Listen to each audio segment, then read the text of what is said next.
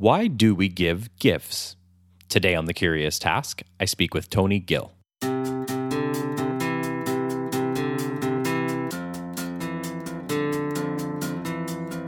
Welcome to The Curious Task from the Institute for Liberal Studies, where we explore economics, politics, philosophy, and other ideas from a classical liberal perspective. I'm Alex Aragona, your host, and today I'm speaking with Tony Gill.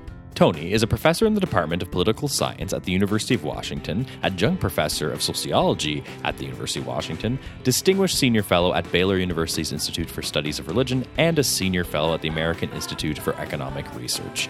He specializes in political economy and religion and politics, with an emphasis on church-state relations, religious liberty, and religious economies. Additionally, Tony has become internationally renowned for his work on defense of tipping. He is also author of The Political Origins of Religious Liberty and Rendering unto Caesar, the Catholic Church and the State in Latin America. Tony has published numerous journal articles, book chapters, and was the creator and host of the Research on Religion podcast series, which ran from 2010 to 2018. His current research agenda, among other things, includes an examination of how norms function to coordinate behavior in society in lieu of government, and he's working on a number of projects, including the comparative endurance of religious institutions and the socioeconomic benefits of gift giving, the last one being the subject of our conversation today. And before we get started, I want to welcome you all listening to this year's edition of our annual Christmas episode. I hope everyone has a happy holidays and a happy new year. And I'm looking forward to speaking with Tony Gill about something everyone enjoys, more or less, at the holidays, gift giving. Tony, welcome to The Curious Task. Ho, ho, ho. It is great to be on here during this festive holiday season. Thank you for inviting me. And it's great to have you on, of course. So, Tony, we frame each of our episodes around a question and we go over the answers and conversation takes us. Today's jolly question is, why do we give gifts? And I think before we jump right to answering that question, I wanted to touch on why you're interested in the topic in the first place and what got you interested in it. And I found that a poem that you had written, the first chunk of it, actually tells the story nicely. So everyone, I'm going to hand it off to Tony to read out and treat us to the first section of a very important poem. 'Twas the night before Christmas, and all through the land, economists were worried about supply and demand. They worried about waste and transaction cost. All those presents we buy just produce deadweight loss. The logic is simple, some economists claim. Without information, there can be no trade gain. The recipient knows their own desires better, yet the giver gives them a hideous cat sweater. Our problem is clear. It's a preference mismatch. Life would be better if we just gave cold cash. Excellent. So we'll stop there for a second. So obviously, I think the poem is awesome because it really explains what's going on there. But let's unpack that a little further. In other words, what's going on? Let's build the case for what some economists say as to why it's not a good idea to give gifts or do gift giving. What's going on here? Yeah, so you asked me why I got interested in this puzzle. And when I started at my university about 27 years ago, there was an article published by Professor Waldfogel in the American Economic Review. It was a short one, and it was called The Deadweight Loss of Christmas. And it was a great little exploration of using microeconomic logic to tell people that all these gifts that we buy are wasteful.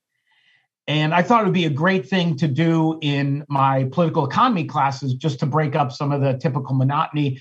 Everybody gets gifts. We all experience the holidays, either the Christmas holidays or birthdays or something like that. And so students had something to talk about to explore these concepts with. And as I've done this over the years, this has been one of the more popular topics. Students really get into it. And I finally got around to working with one of my colleagues, Michael Thomas at Creighton University, and we're doing a project on this now. And we're really trying to push back a little bit at Professor Waldfogel's initial piece, which later on became a popular article, I believe, in Forbes or Fortune magazine. And then he wrote a book about it. And it's a very tongue-in-cheek approach. We're not critical of Professor Waldfogel for doing this. We find it kind of interesting.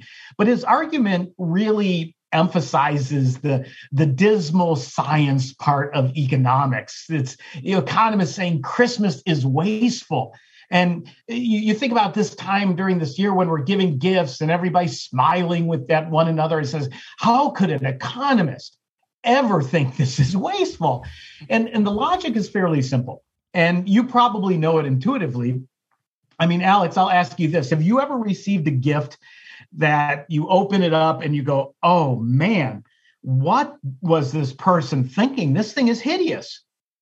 I actually don't think I ever have thought that. Really? Yeah. I think like maybe I'm just trying to immediately force myself to be polite, but I can at least say that I've definitely received one, and I just, it missed the mark in the most polite way I could say. Let's put it that way. Missing the mark is exactly what this whole concept of dead weight loss is.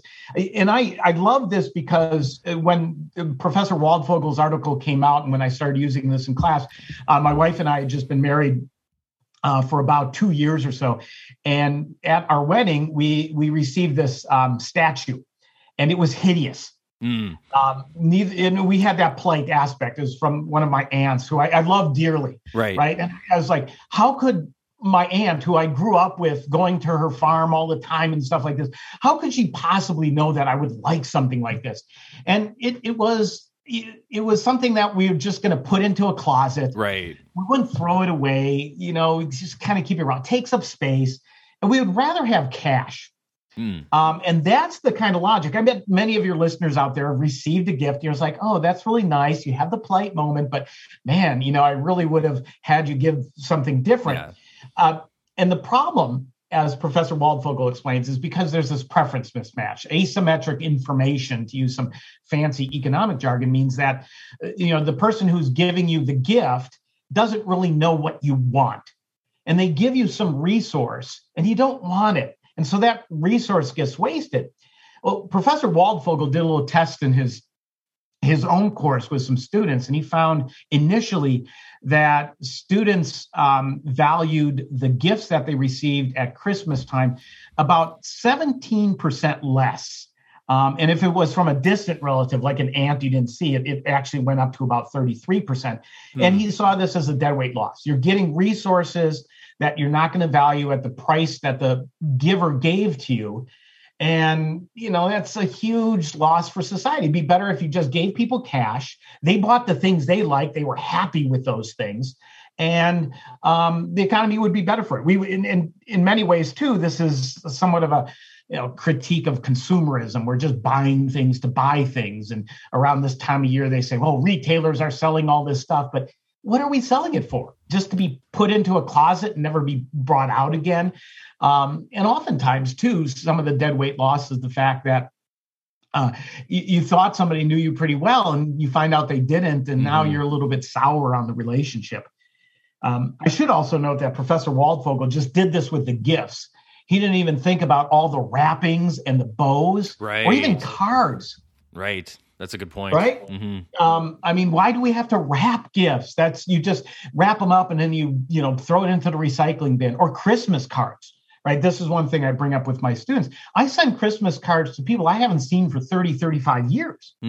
Old friends from college and high school. And I'm never going to see them again, probably in person, but we send these cards. Right. And, now they're, $1, $2, $3 a piece, sometimes even more. Wouldn't we be better if we just use that stuff for things that people wanted? And that's the big puzzle here. Right. So the ultimate argument at the end of the day is, having considered everything you just said, like if you are going to do something, many economists will argue basically, you may as well just give someone cash so then they can go seek their own value and do their own exchange. That's the ultimate argument in a nutshell. Yep. And that's the straight line, economic approach of trying to maximize utility and find that beautiful equilibrium where all resources have been allocated in a Pareto optimal manner. Right. And we're going to jump to the second chunk of the poem here, because Tony, at one point, something occurred to him. So I'll let him take the next part and tell the story here to move the conversation along. It was then at that moment I cried out in despair, oh, why do we give gifts? Oh, why do we care? I started to cry. Tears filled my Adam Smith mug. A gift I was given. Economics, humbug. But then came a sudden noise from the attic. Two scholars yelled out, That model's too static. Right. So holding it there, what do you mean by that? What occurred to you? And explain that to the listeners. So again, the sentiment we started off with in that part of the poem was that this is kind of sad, right? This is economists ruining Christmas. This is Ebenezer Scrooge, right? The economics profession presenting themselves as people telling them all this festivity is just a waste of resources. Bah humbug, right? And that's kind of disappointing. And my students felt it that way too. And there's a puzzle here for economics that's subtly underlying all of what we just talked about, is that if this institution of gift giving is so inefficient and horrible for the economy, just dragging things down, why has it persisted for so long? And not just for so long, but across almost every culture in society. Gift giving, sacrificial offerings of your resources, burning things publicly and stuff is very common. And it's one of the most common rituals. There's an anthropologist, Marcel Mauss, who about 150 or 120 years ago wrote about this. And in a book called The Gift, he says gifting is ubiquitous. And so Michael Thomas and I sat down and I said, well, what are economists missing? Right. And our students are picking this up, by the way, because there's this vitriolic reaction. Don't tell us that gifting is inefficient. Yes, I received a gift I don't like, and it is a dead weight loss, but darn it, I like gifting. And we said, well, the problem here is that the model that these economists have been working off of is very static. We're just trying to find that equilibrium point where, everybody's, optimal gift is matched with them, and cash does this by lowering transaction costs and reducing uncertainty, blah, blah, blah. But the thing is that gifting doesn't happen in a static environment. It's very dynamic. Right. We have done this over time. It's reciprocal, even though the definition of a gift is giving of yourself without any expectation in return. A lot of gifting rituals have that expectation of reciprocity built in, that you give somebody something and they give you something back. You visit somebody's holiday party and you bring a gift of a bottle of wine. And when you hold a party, you're going to expect that everybody else brings wine here. And the value, even though there might be some deadweight loss, you didn't bring the right gift here. The real value is in the dynamism of the process. That the model that we need to think about is the repeated interactions of people gifting with one another, building relationships, showing each other that I am willing to sacrifice some of my resources, to burn valuable things, my own resources, to give you something, even if you don't like it. I'm willing to sacrifice that for you because I want a relationship with you. I want to, show you that if you're ever in need, I'm willing to sacrifice. If you need to come over and your car is broken down, you need a ride to the airport, I'm there for you to do that.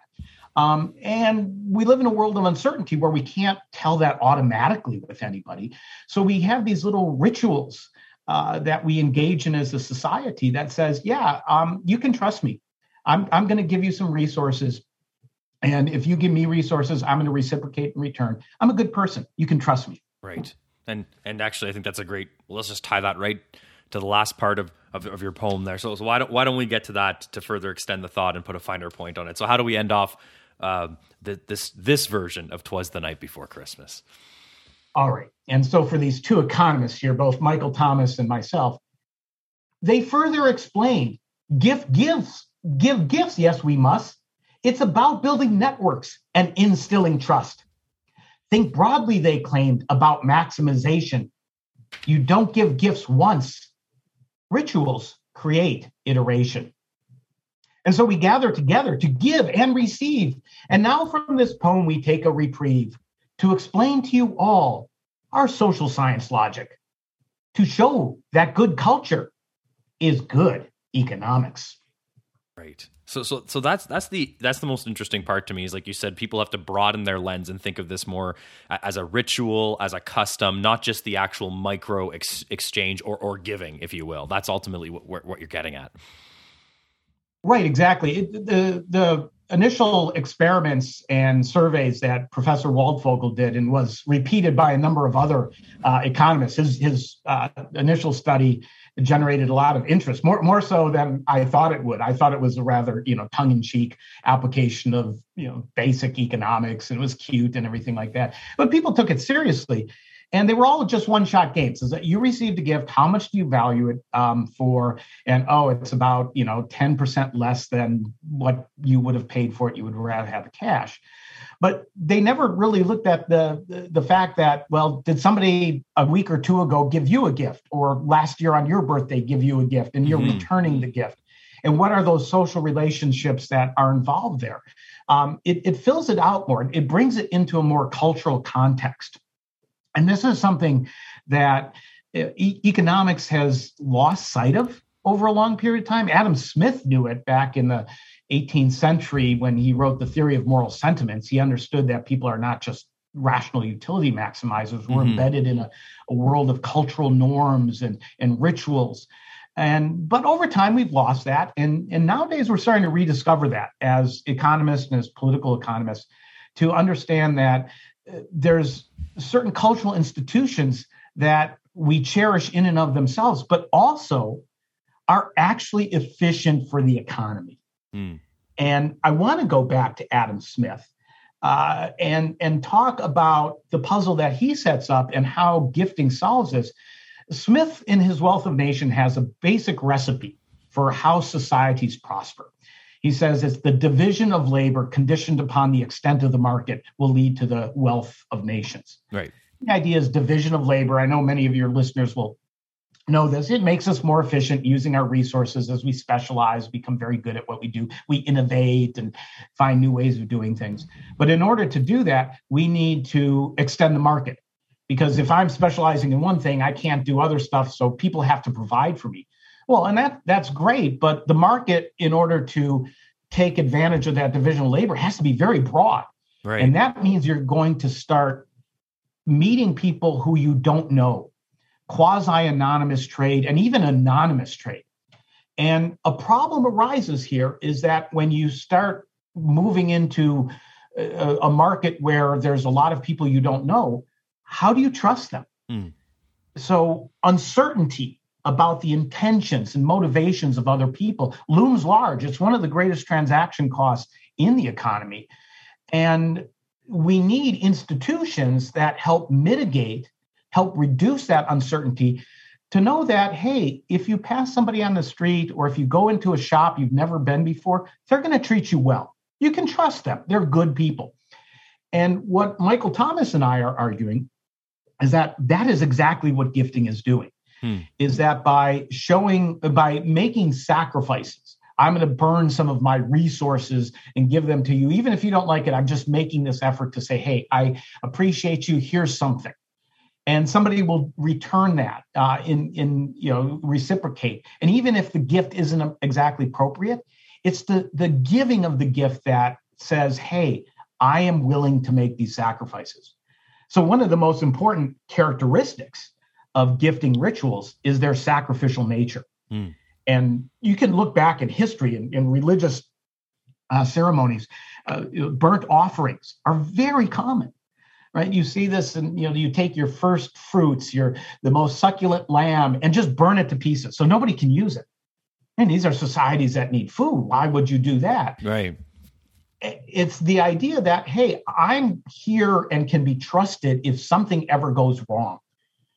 In a more kind of sterile economic sense, we all write these little contracts with each other when we exchange. But we can't specify every single aspect of the contract. And if something goes wrong, can I trust that the other person will, make it good again? Will correct the mistake, or will they just, screw me and say, too bad. And that's not good for the economy, because if that happens, we stop trading with one another. And so these are ways, this cultural institution of gifting is a way of telling people that, hey, I can be trusted because I can burn resources. I burn my, most succulent lamb, and I burn my first fruits. And I'm giving you this gift of myself because, hey, I'm a good person and can be trusted down the line. Right. And this is where, to get a little more technical and nerdy about the concept that you're pursuing, like, you talked about the burnt offering part, then you said that results in what you would call the efficient smoke sort of part, right? Yeah, our paper was initially called The Efficient Smoke of Burnt Offerings, because the burnt offerings, an economist would look at one of these rituals and see you burning your first fruit, your most succulent lamb, and go, "You're crazy!" Right. It's a source of nutrition, so we should optimally, calculate out what everybody's calorie count should be and give them this at parties and things like this. But you're just destroying it. You're nuts. And I go, but look at the smoke. Look at what is coming from this.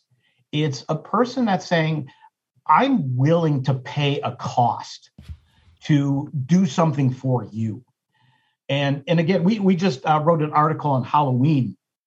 And one of the fun things that I like about this holiday, it's a gifting holiday. Your kids go around to other houses, and they get candy and things like that. But the houses in the neighborhood that don't participate in this holiday, they turn off the lights and they tell kids, go away, scoot. They're not the people that you're going to go to if your lawn tractor breaks down and you need to borrow theirs, or if you need a couple eggs, to help cook, because those people are like, go away. Right. It's the people who give out the big Snickers bars and decorate their houses.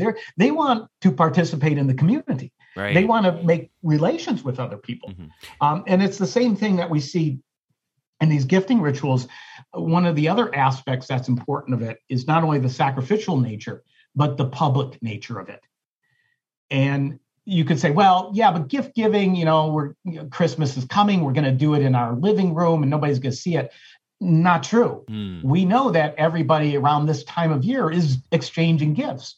We see all the decorations that we put outside. Businesses paint their windows with Santas and snowmen and all these things. And, you just do a little gut check for yourself. If you're going down a street and you see a lot of businesses that have the snowmen painted on the windows, and they have the garland up and the lights, and then there's a business that doesn't, and you go, that business that doesn't, they're just kind of not participating in the community.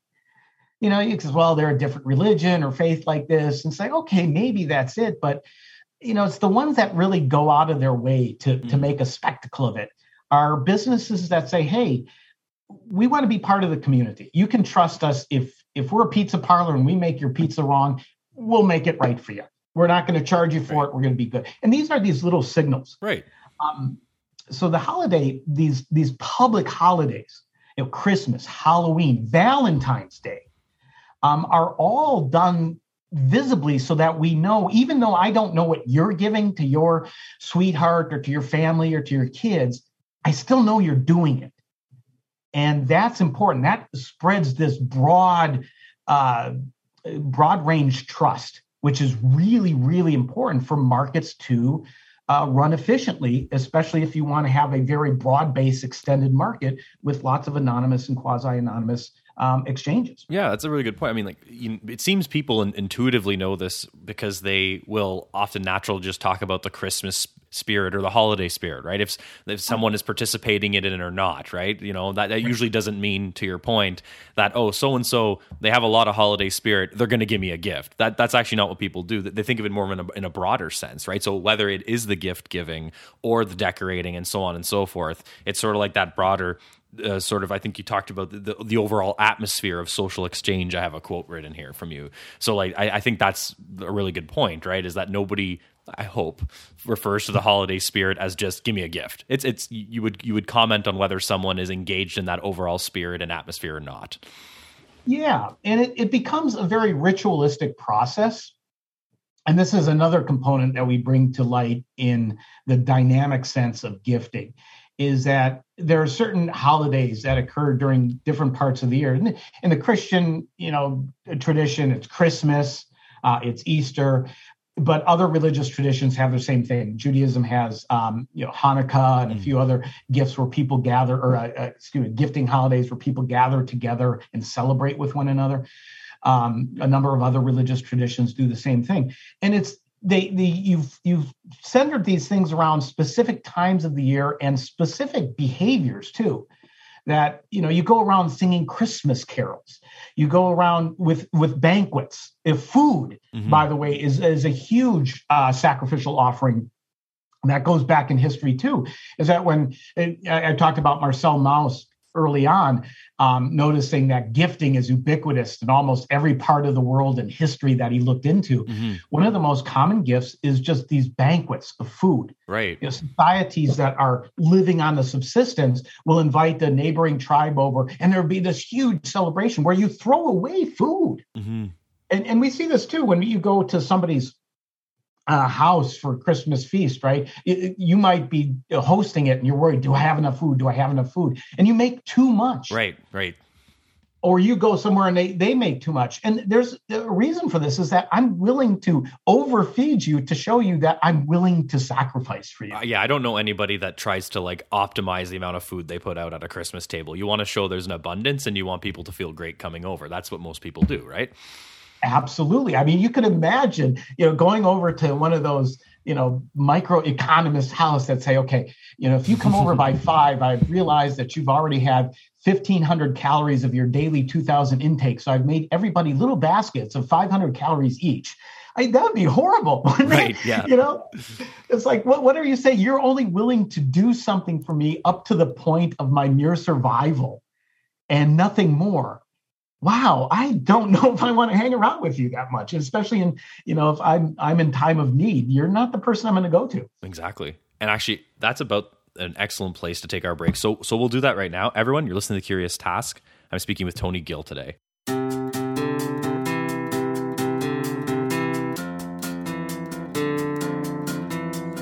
The Curious Task is a podcast from the Institute for Liberal Studies. Feel free to send questions, feedback, guest recommendations, or anything else that's on your mind to curioustask@liberalstudies.ca. As always, a huge thanks to our supporters on Patreon, including Alessandro Fiorello, Amy Willis, and Andy Crooks. Remember to like us on Facebook, follow us on Twitter @TheCuriousTask, and rate us on Apple Podcasts or wherever else you're listening to The Curious Task.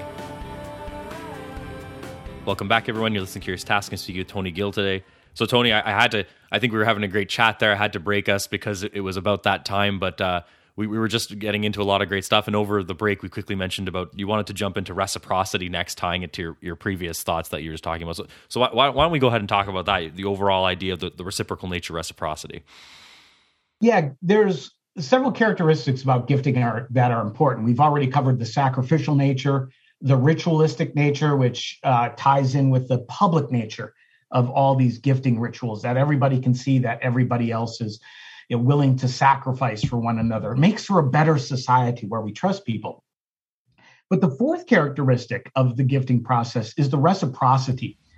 And I hinted at this a little bit earlier. I said, well, a gift is defined as me giving you something with nothing expected in return. Right. It's not like going to a store and purchasing a couple cans of soup and handing over some dollars that, there's an exchange there.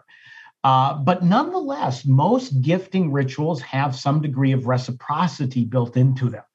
I go to your birthday party, Alex, and I bring you a gift. I don't expect you to give anything in return, but when my birthday rolls around, I hope that you're going to come to my party, or if you see me at the office or on the street, you say, hey, let me buy you a few beers, right, or something.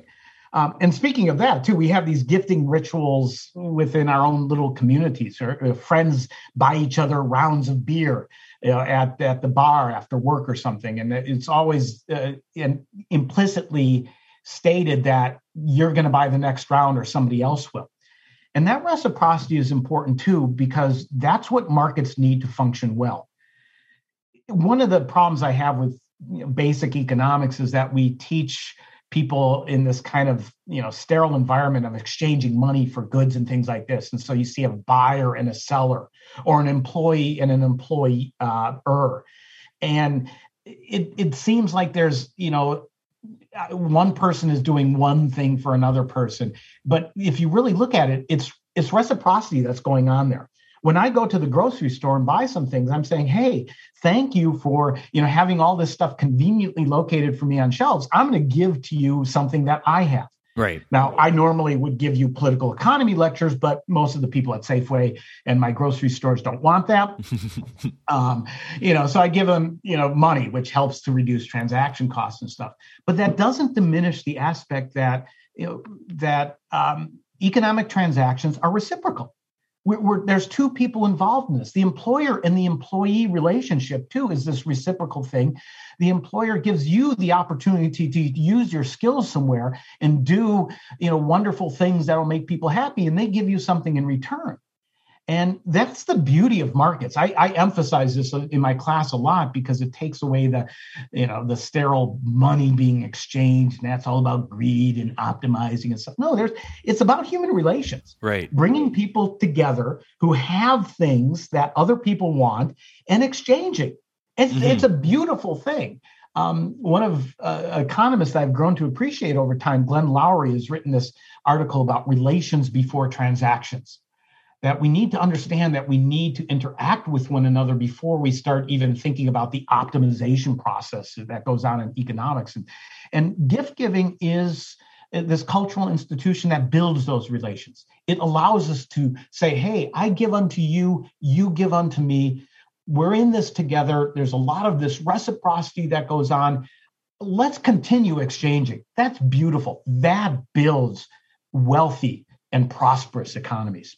Right. And pushing forward a little further on some economic concepts too, of course, economists like to talk about things like externalities, whether they be positive or negative externalities. And in this case, just going down that path, as you were sort of pointing to before, it isn't always about just what's happening between you or another person or a group of people. You say there's also third parties involved here. There's positive externalities to burnt offerings. So we were talking about that. So that's pretty much the idea, tying it back to what you were saying. That's the atmosphere, right? That's people contributing to the overall, I guess, social circumstance or society they find themselves in, is what you're arguing.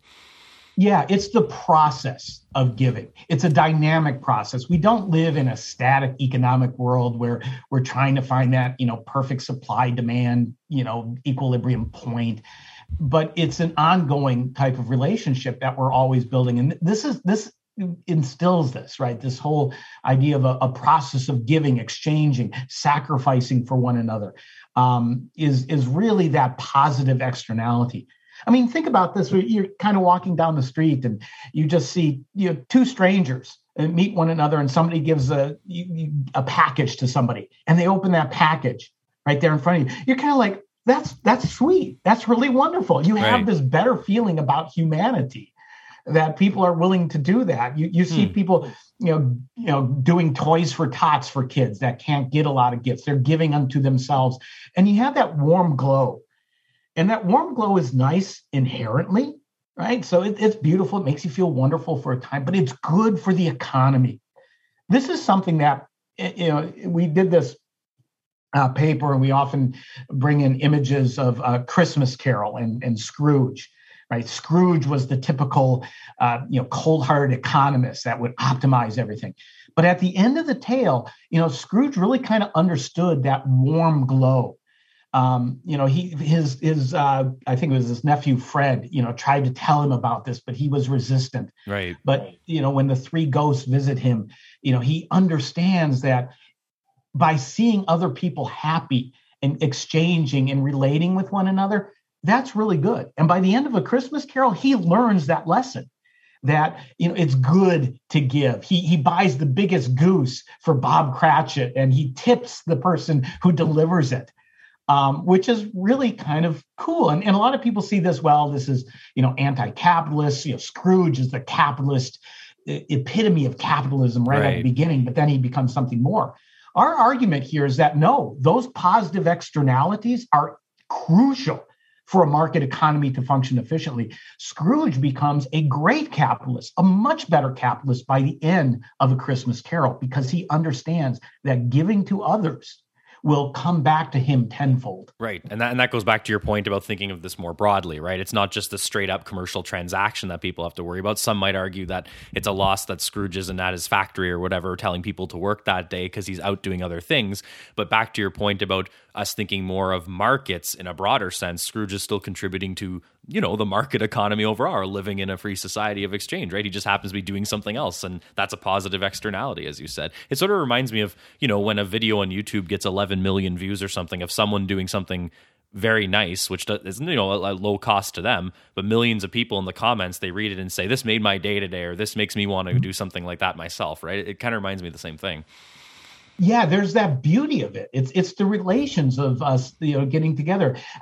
I wish more economists would really emphasize the point of markets bringing people together, right? People finding one another who I have something to offer you, you have something to offer me, because that is really what is going on. And it's a much better way to sell markets or capitalism to people when they understand that, instead of like, I'm just trying to maximize my profit over you by trying to, get as much money as I can from you. No, that's not what it's about. Right. Smith didn't see that as it being, the economy being what it was too. So right. I think it's imperative that we understand markets in this broader context. Right. Well, I mean, like later on in The Wealth of Nations, he talks about just if someone were to just focus and just become the ultimate division of labor machine, they'd become stupid and ignorant, in his words. So like he understands that there's a broader human relation aspect to this. Absolutely. Right.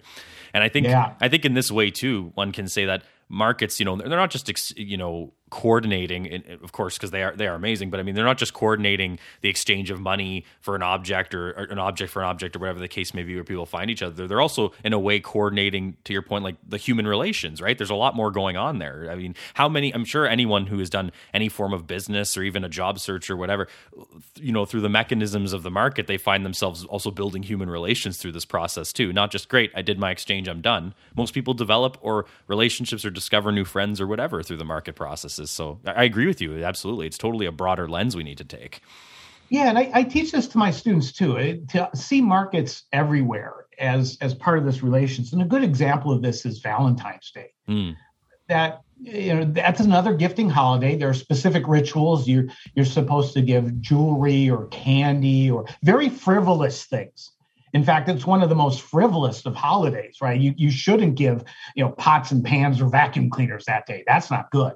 Right? You really need to burn some resources here, because what you're not trying to say, oh, here, I know you enjoy candy, so this will give you, 5 utiles of pleasure for having this chocolate and, melt in your mouth. No, what you're saying is that, hey, I want to be with you for a long time. And for better or for worse, especially the for worse part, if something goes wrong, I'm going to be there for you. Mm-hmm. And that kind of relationship that you see on Valentine's Day is really embedded in a lot of other types of relationships. The store owner who, sells you a donut wants you to come back. They did something, and they would warms their heart to say, this is a delicious donut. I'm going to tell my friends. I'm going to come back here next week. I have, my favorite taverns that I go to, and all my friends are there, and the staff knows us. It becomes a family. Right. It's exactly. More than just a business. And even with large corporations, like, they're faceless corporations and stuff, the Starbucks of the world, they have managers there. You start to build relations and meet other people in these kind of places. And, the more and more we understand that, the warmer, our economic transactions become. Something that really can't be caught in all these, formal models of the, economic journals that we see. Now, not to say that those are bad. They do help us understand a lot of stuff. There's a lot more going on. And I think as political economists, to really understand society writ large, we need to understand the cultural context in which all of this occurs. Right. Yeah. And I find, like, just as you say, shifting the lens a bit, broadening, whatever, that really helps the mentality and how people can look at something like Valentine's Day or gift giving. And to me, I think, and of course you correct me if I'm wrong, if I'm simplifying too much, but to me, it's just one of the simplest ways of thinking about it is, stop thinking about just sort of the gift itself and think of gifting overall. That's kind of the way I thought about it when I saw your work on this. Yeah. That ing at the end, the gift is a thing, but the gifting is a process that continues on and builds connections with one another. Right, exactly.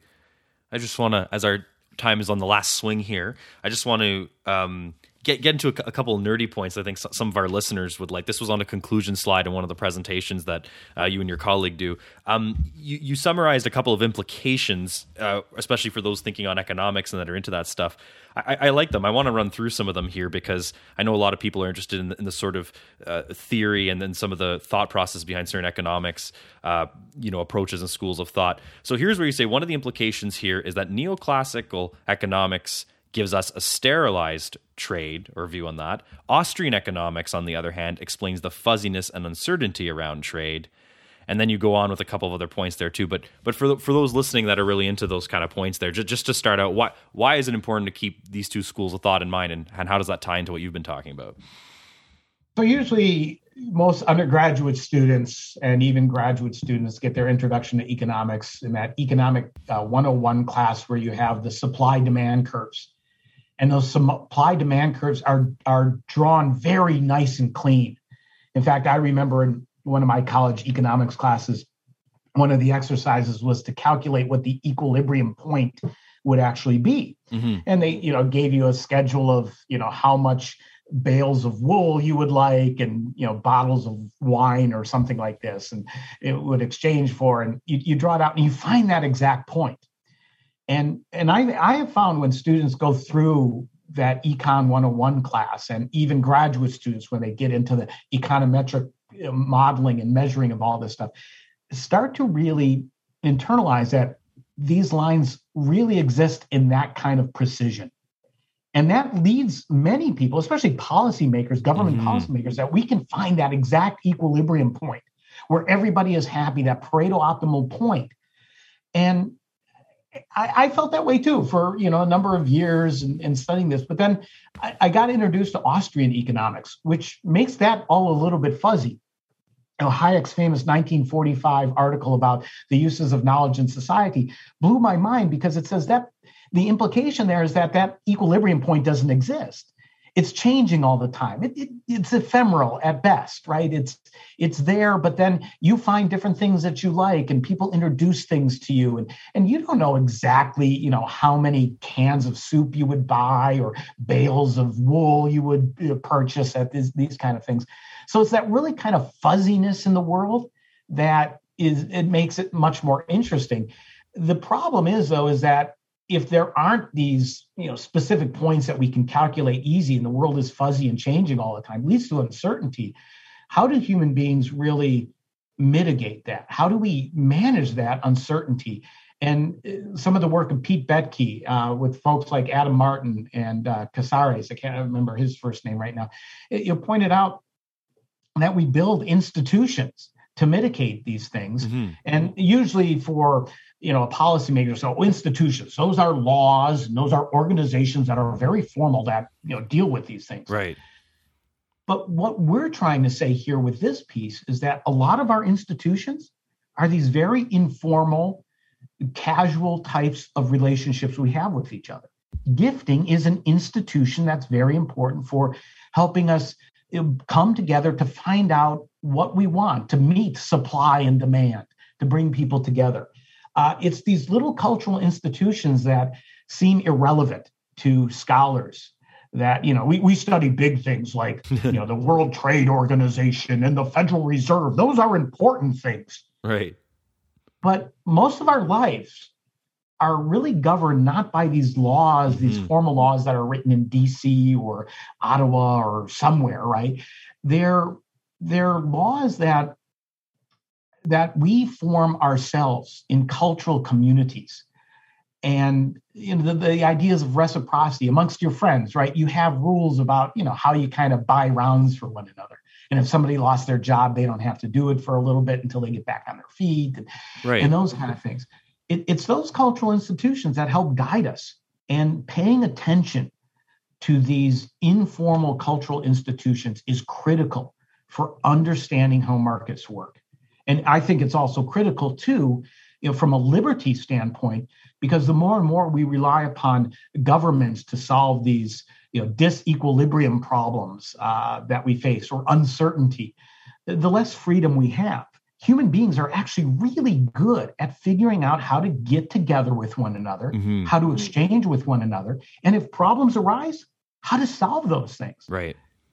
Doesn't happen instantaneously, but given enough time, people work it out. And I think that's really beautiful. And for me, understanding civil society, the informal interactions, the human relationships that we build on a daily basis are really what fills in a lot of things that economics doesn't understand and tries to control in ways that might lead to a lot of unfortunate unintended consequences. Right. Yeah, that makes a lot of sense. And I agree with pretty much everything you said there. Like, and you're talking and you sort of passed over, you were pointing out, like, the sort of little things in life, the mundane things, some of the things that happen on a day-to-day basis, just everywhere in our societies. Gift giving is one of them, but we can even go smaller and think of something like a handshake, right? Like, why is that useful? Like, I mean, someone might say, okay, especially in this day and age, maybe it'll come with a higher cost than one wants, but barring COVID-19, actually, you know what? Maybe that is a good point, because when you flesh that out further, you think that people, because they wanted to keep that social institution, have figured out alternatives like fist bumping and things like that. Like, what does that signal, right? Mm-hmm. As you said, it comes with a greeting and so on. It shows you can trust the person. Like, I think that's another very small thing we do every day, or a lot of people do at least. That's kind of part of cut from the same cloth as this conversation. Oh, absolutely. So it's things like shaking hands or just greeting somebody. How are you doing? Oh, I'm doing great, right? Those are kind of responses that we just almost do intuitively, say when somebody says, "Oh, why did you ask me that question?" Something's wrong with something. Right. Yeah. But shaking hands, it's like I reach my hand out to you, you reach your hand out to me. That's a sign that we want to have a relationship with one another. Mm-hmm. I have to tell you that over the past, now coming up on 2 years almost, that we've been locked down and changed the way we socially interact in a very dramatic and very quick way. I'm worried that a lot of these subtle things that help us build these relationships are being eroded. Mm-hmm. I agree with that. Yeah.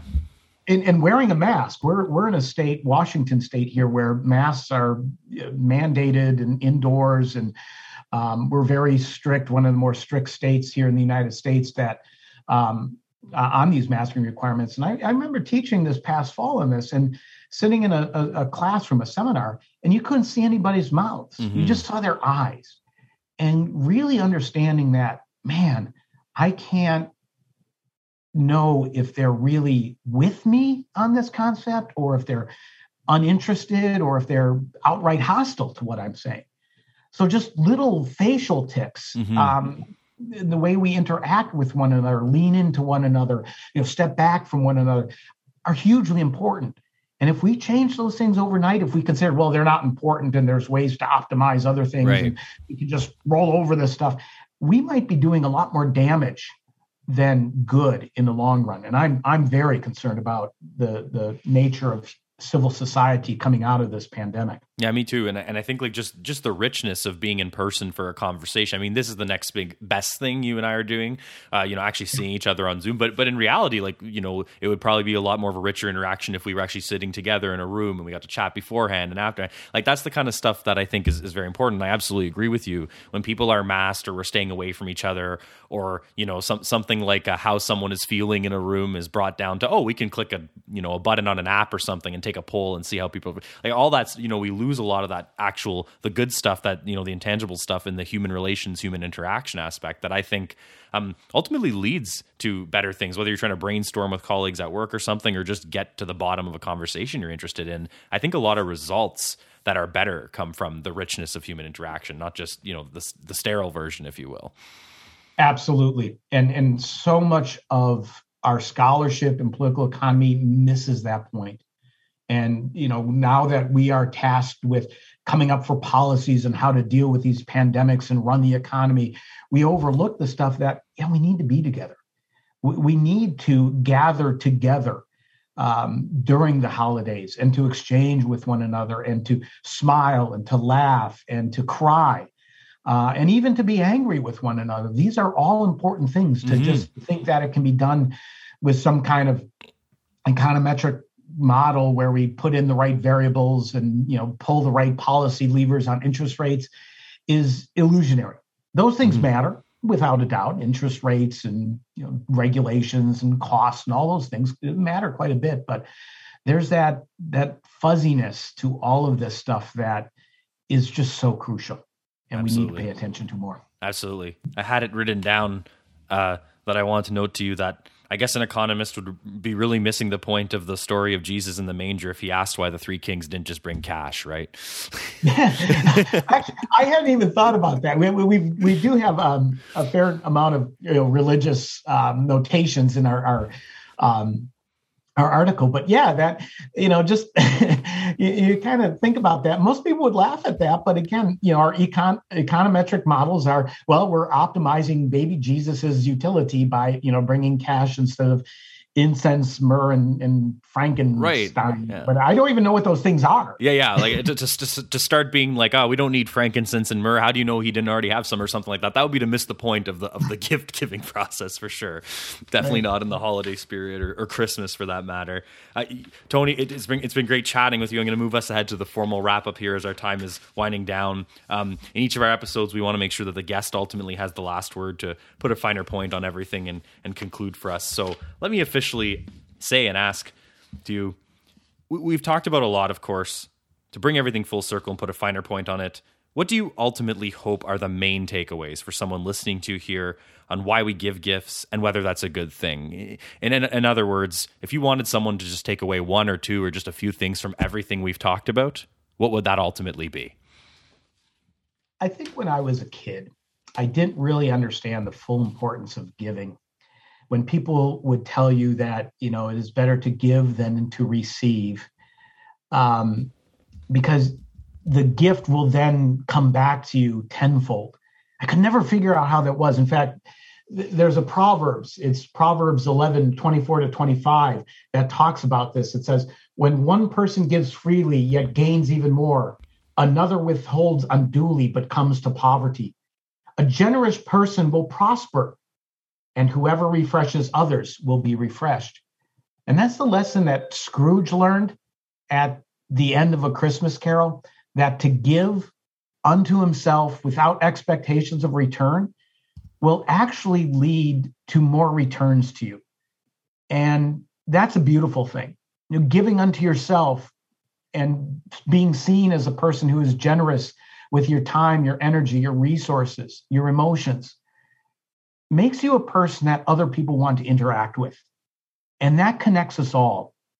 And that makes us a much more prosperous economy, but a prosperous society. So I just, to folks during this holiday season, give unto others because you too will receive, and happy holidays. I think we'll leave it there. Excellent. Happy holidays to everyone listening. Happy holidays to you, Tony. And thank you very much for joining me on The Curious Task.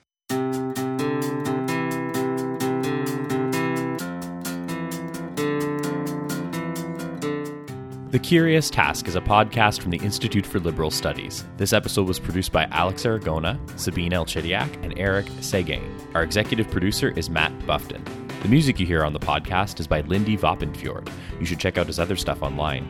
The Curious Task exists today because of donations of time and money from those creating it and listeners like yourself. Check us out on Patreon and find out how you can support us and get access to exclusive offers. I'm Alex Aragona, and thank you very much for joining us on The Curious Task. Bye.